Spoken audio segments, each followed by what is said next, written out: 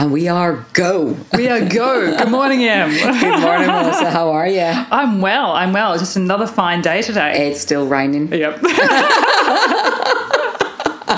And it's AM. We usually record our podcasts in the evening. That's right. So this is why I will sort of come across a little bit bipolar-ish in that I'm actually a morning person. Yeah, and I'm actually an evening person. Well, actually, we discovered you weren't an evening person. You were a 10 till 3 person. That's it. I peak between 10 and 3. That's right. And it's all downhill after that. Oh, funny. What are we talking about now? Today we are talking about managing ourselves when we're managing our children's misbehaviour. Ooh, okay. So is that suggesting then that our behaviours actually influence our child's behaviour? Yeah, but also they just, we can feel bad. And it's not necessarily productive. So the name I've given this one is Soothe the Savage Beast. Yeah. Because I know I can feel like a savage beast at times.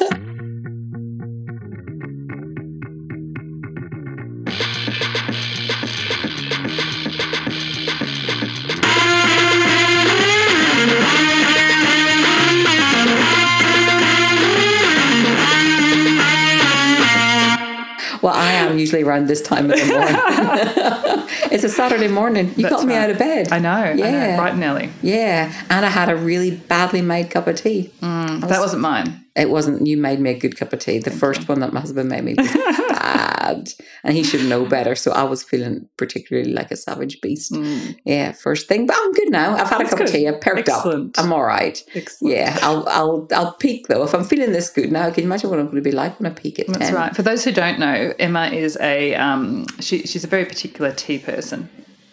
That's the understatement of a lifetime. I actually give out to people that don't make me a cup of tea properly. Yeah, I talk to baristas about how to make a proper cup of tea. She has been known actually to YouTube her complaints about cups of tea. Yeah, guilty. Yet don't feel guilty.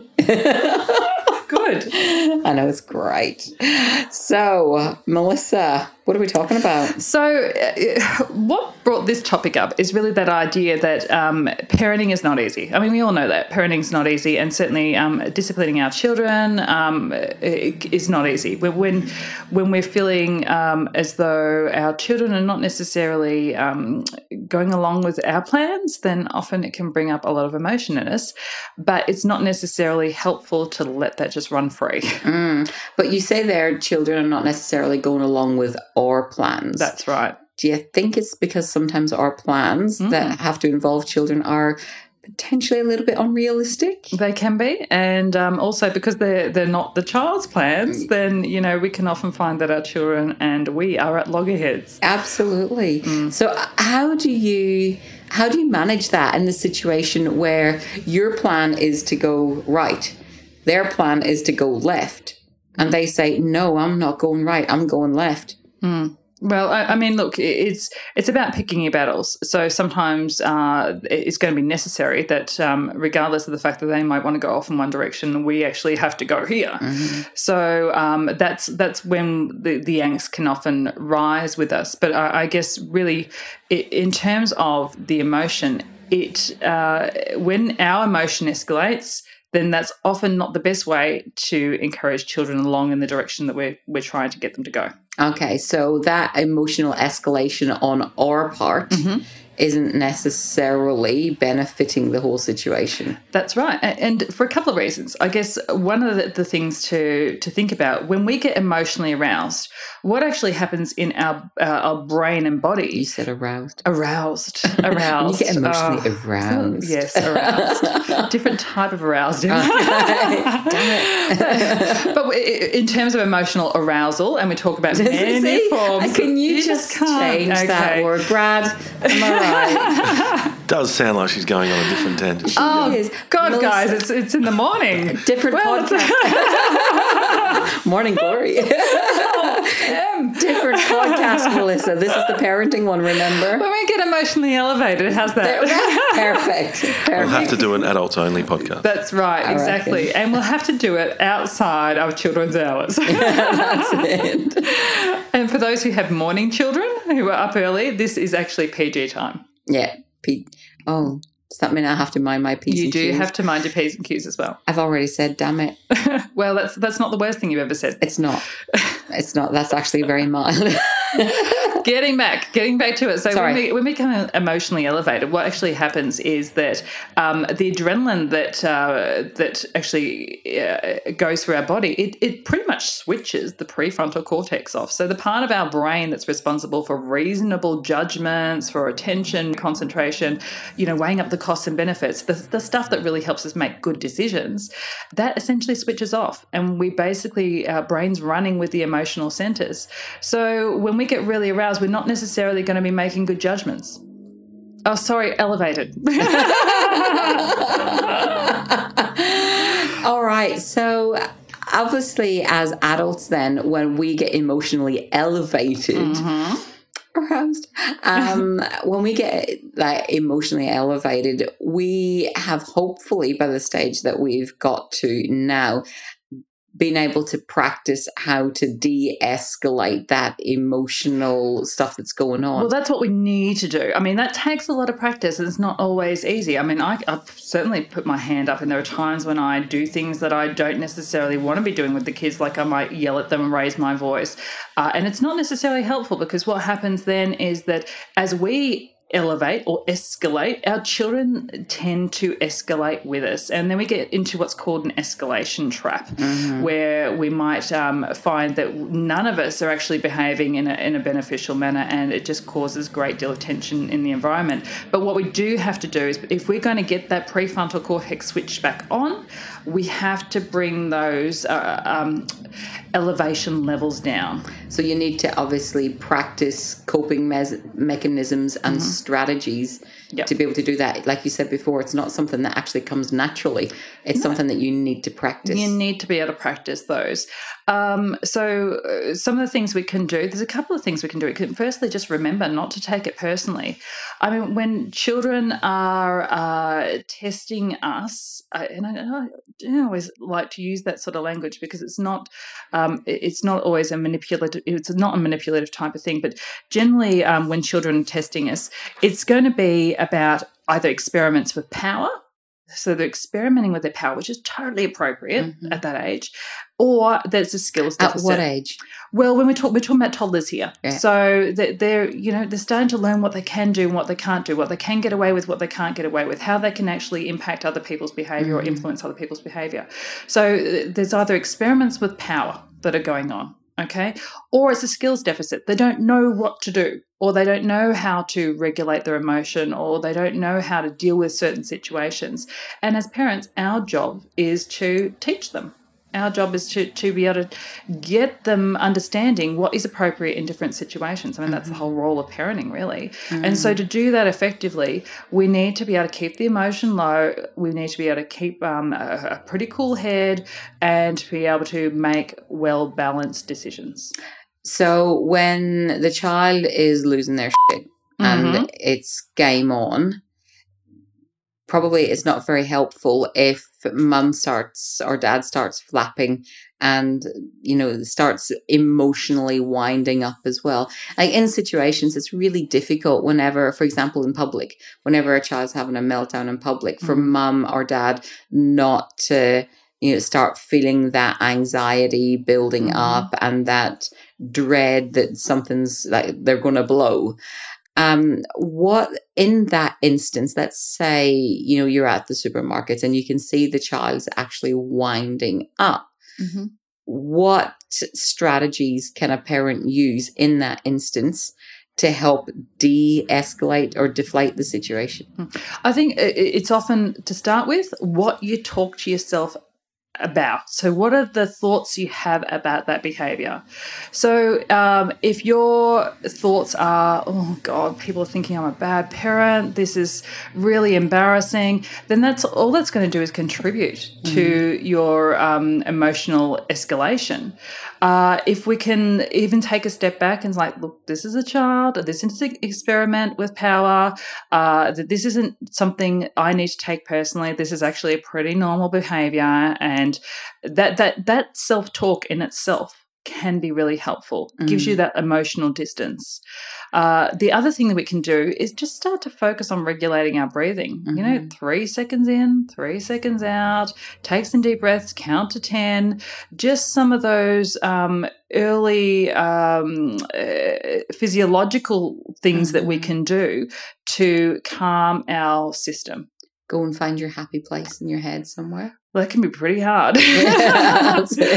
One of the first things that happens when we start to escalate in our emotions, one of the very first changes that happens with us is that we start to breathe more shallowly. Okay, it creates an imbalance between carbon dioxide and oxygen levels, and so it's early hyperventilation, and that actually starts the cascade of other anxiety symptoms in our body. So that starts to get that adrenaline going through our system, our heart rate increases, etc.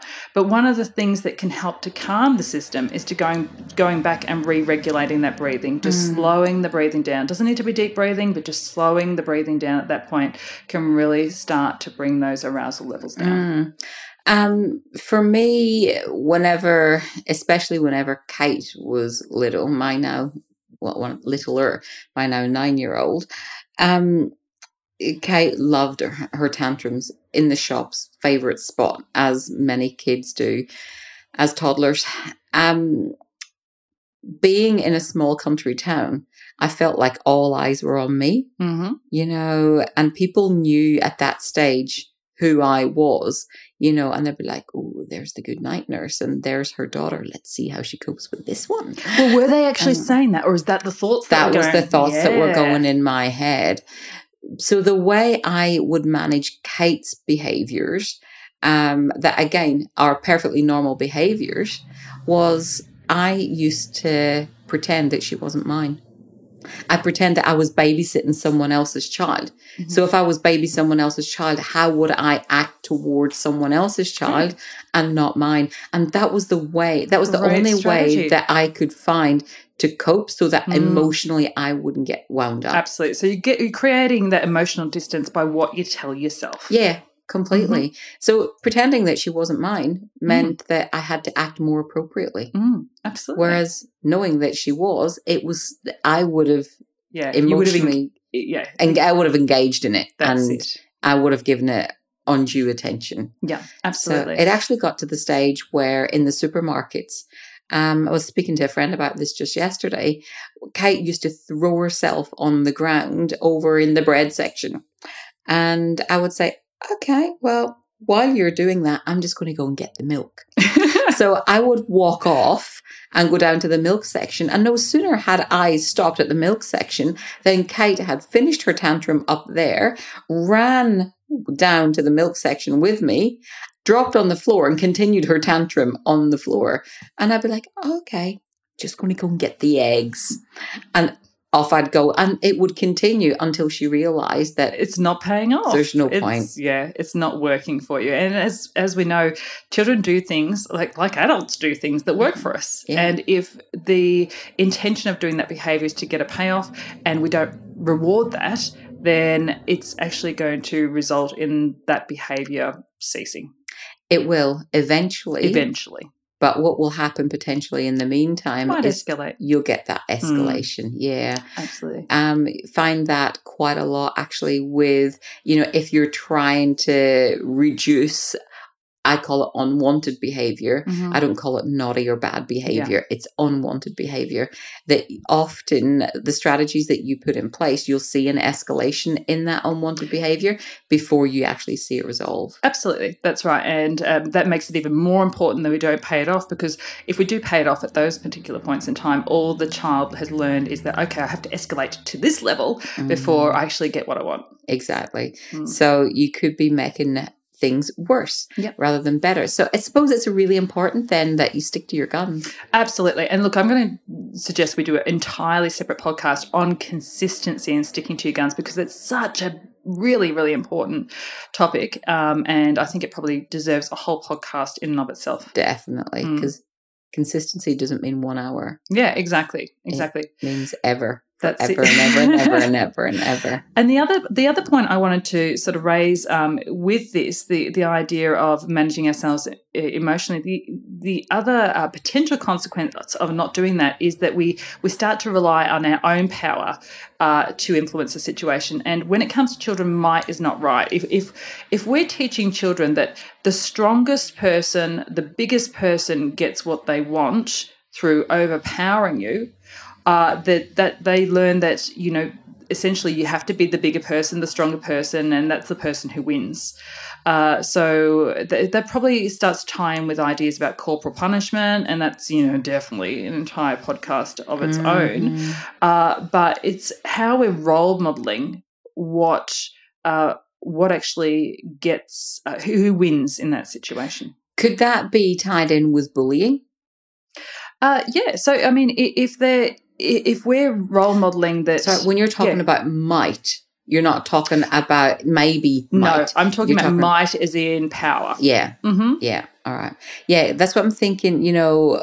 Quite often I'll see parents bullying their child. And when I say bullying, I mean using that might over them. Yep.